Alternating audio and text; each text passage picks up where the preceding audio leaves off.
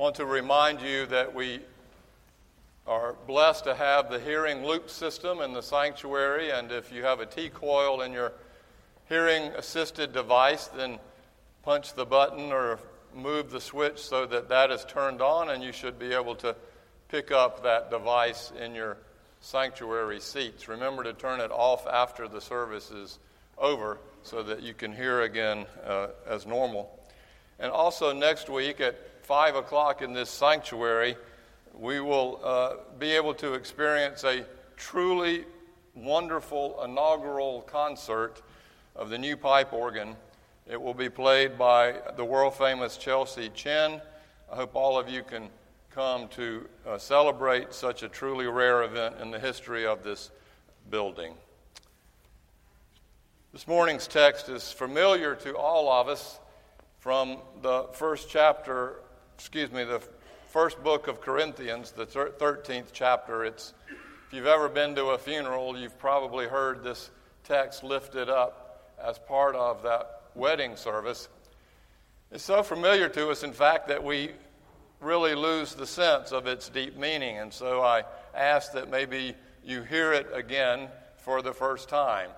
Paul is writing to the church, a church in Corinth that is fighting over normal human condition stuff, like whose belief is right, who has the best theology, who gives the most away, who can speak in tongues, who has the most spiritual gifts, that sort of church fight competitiveness that always is around whenever you get two people together, but even more so in a church. Somebody once said the church is like everybody else, only more so.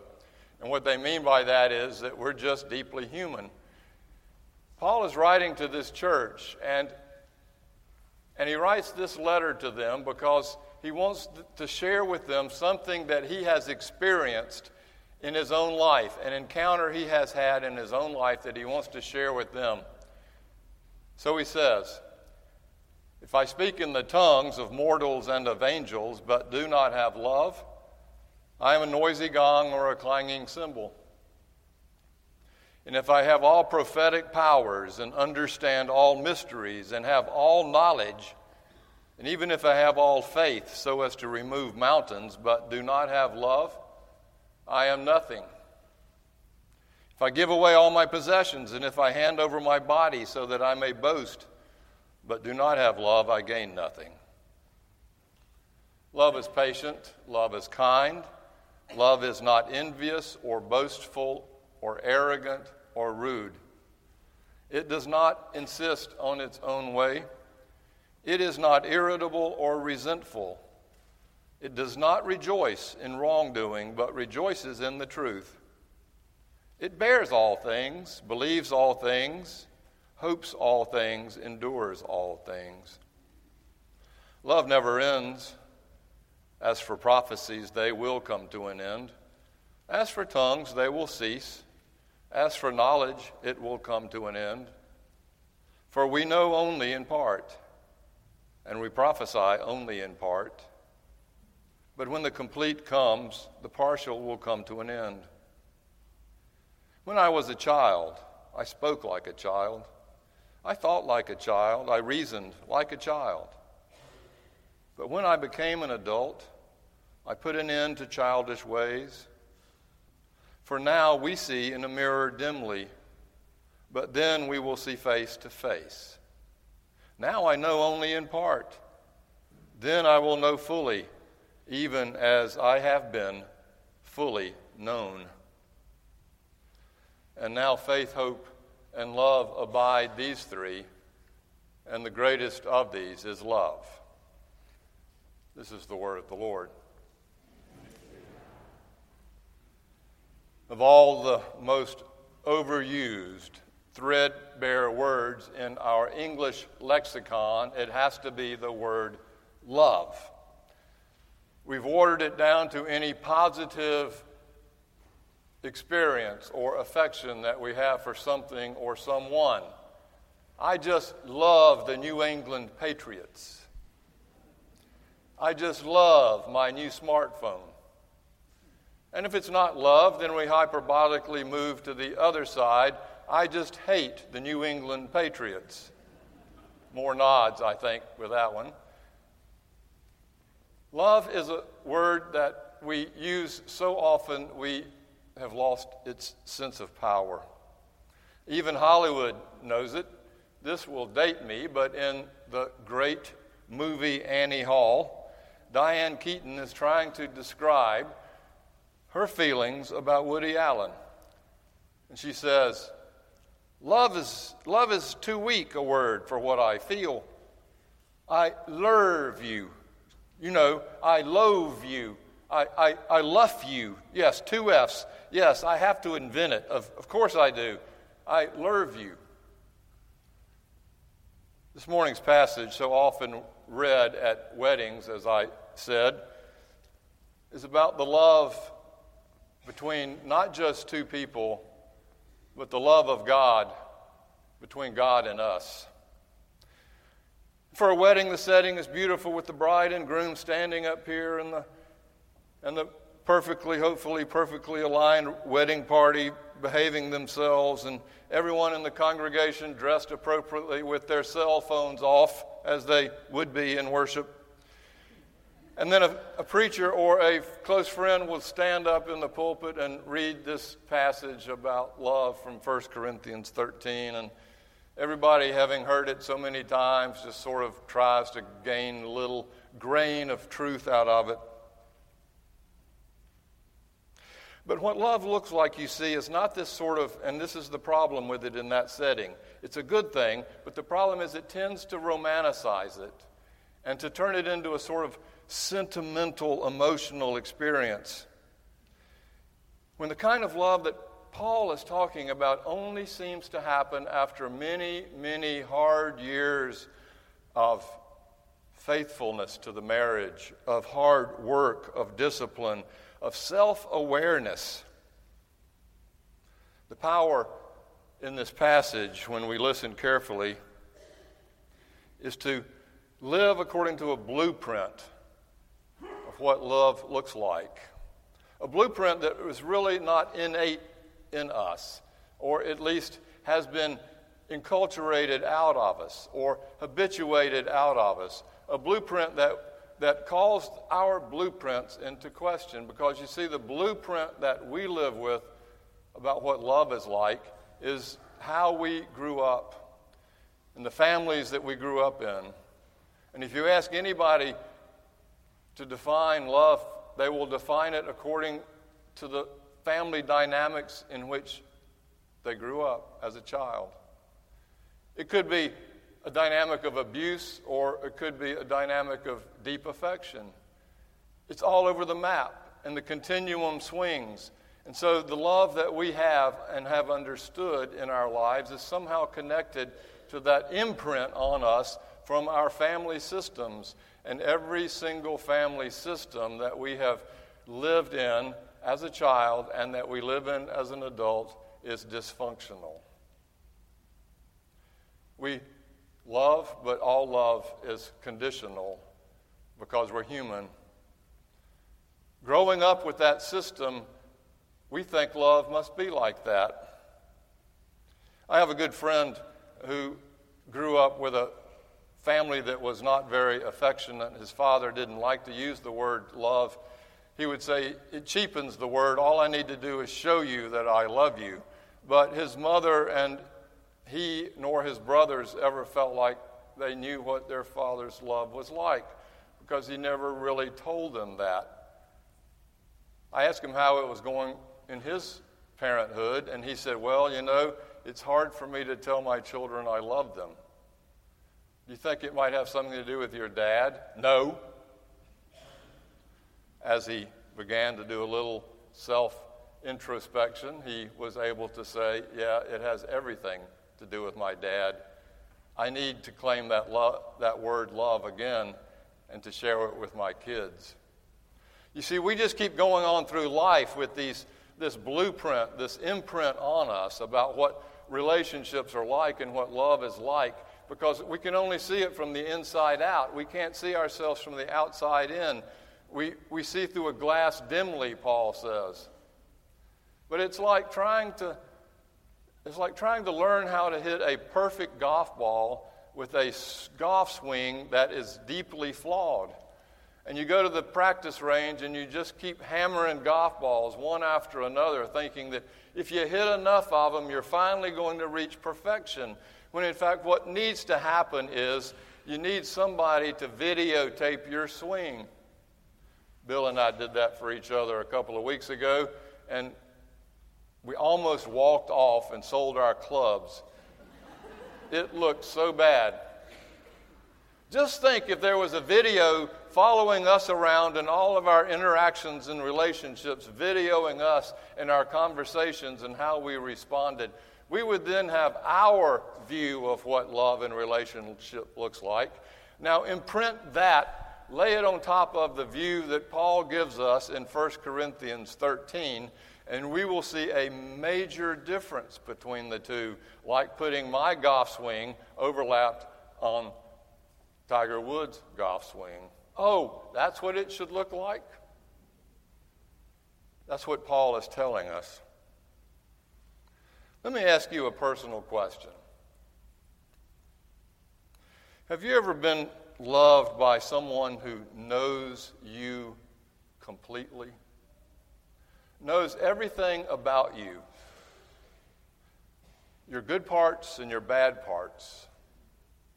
Your obsessions and your neuroses. Your gifts.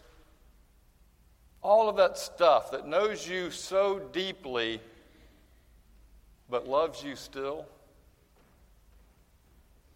Hopefully that's true. It could have been, usually not parents, by the way. You know, parents get too anxious about their children. It's hard for us to love our children that unconditionally. Maybe a grandparent can. Hopefully maybe from a teacher or a coach or a preacher or a friend. Someone who can have some distance from you but also know you deeply enough to know who you are and love you still. This is the kind of relationship that we have to have in order to begin refocusing and reworking our heart's mind about what love looks like. And what Paul wants to do is to give it to all of us as best he can. The problem is, it's not something you can learn about. You can't read about it. That's knowledge. Knowledge will not transform us. That kind of love can only come about through an encounter, through a one-on-one personal encounter of the presence of that love to us. We claim that in Jesus Christ, God has chosen to encounter us in that kind of one-on-one incarnational embodiment in this world. God became presence in Jesus. The face of God's love looks like the face of Jesus. And we claim that that face of Jesus, by the Spirit of God, is instilled in each one of us who claim to know that love of God in Jesus. This is all Paul is trying to give us. And if you can sum up the whole Bible, you can't. But if you tried to, sum up the whole Bible from Genesis to Revelation, it comes down to that wonderful little children's hymn, Jesus loves me, this I know. Not because the Bible tells me so only, but because someone has been the face of Jesus Christ to us personally. That's what "Won't You Be My Witness" means. We sang that great spiritual today. We witness to others through the love of Christ in us. So let me ask you a question one more time. Have you been known that way? Do you feel that your deepest self is known that way? Most of us would like nothing less than for someone to see that part of us.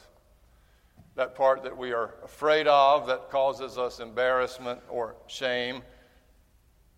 But unless someone does, we don't know what love is. A therapist can do it, but you got to pay him. There's always that leverage. When we are honest, no one really knows us that fully. We don't even know ourselves that clearly, for now we see through a glass darkly.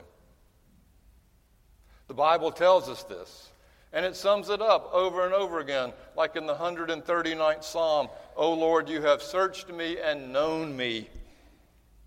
You search out my path and my lying down. Even before a word is on my tongue, O Lord, you know it completely. Where can I flee from your presence? Your right hand shall hold me fast.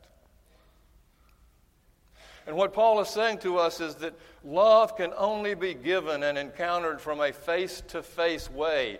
Now we see through a glass darkly. Now we don't have a full face, but when the complete comes, we will then see face to face. And in Jesus, Paul says, God has given us this face, and by extension of that, we gather together as one church by the power of love through the Holy Spirit. Have you ever had that experience? For Rachel Naomi Raymond, whose book I will continue to quote because she has such perfect stories, shorter than my sermons.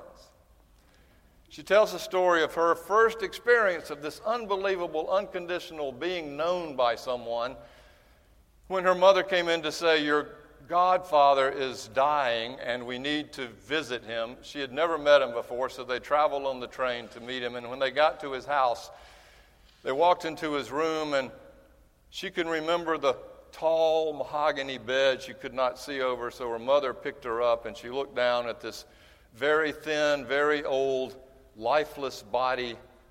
She'd been told that he was dying, but Rachel had heard her mother say he's dead. So she had been looking forward to this event for weeks because she'd never seen a dead person. So she's looking down at this body under the sheets so thin you couldn't even barely see the sheets moving.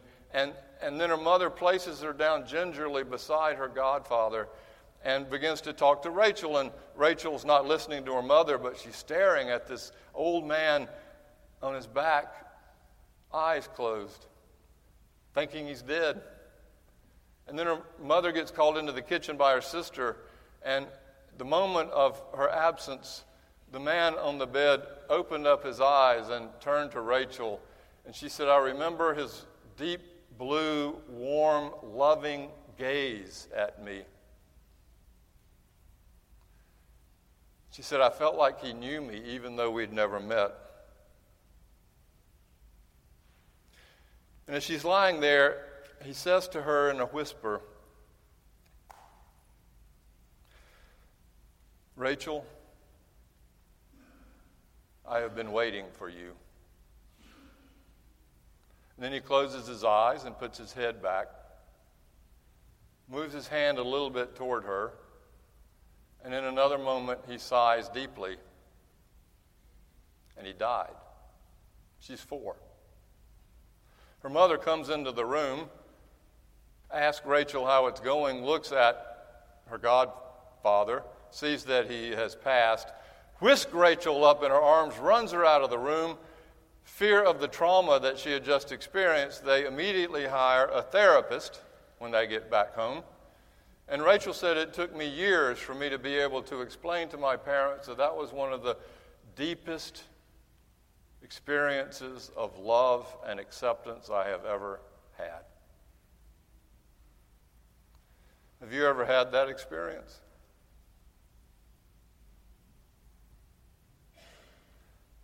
Do the meditation. Read the Bible. Connect to those who are human. Ask for it. And even more importantly, give it back.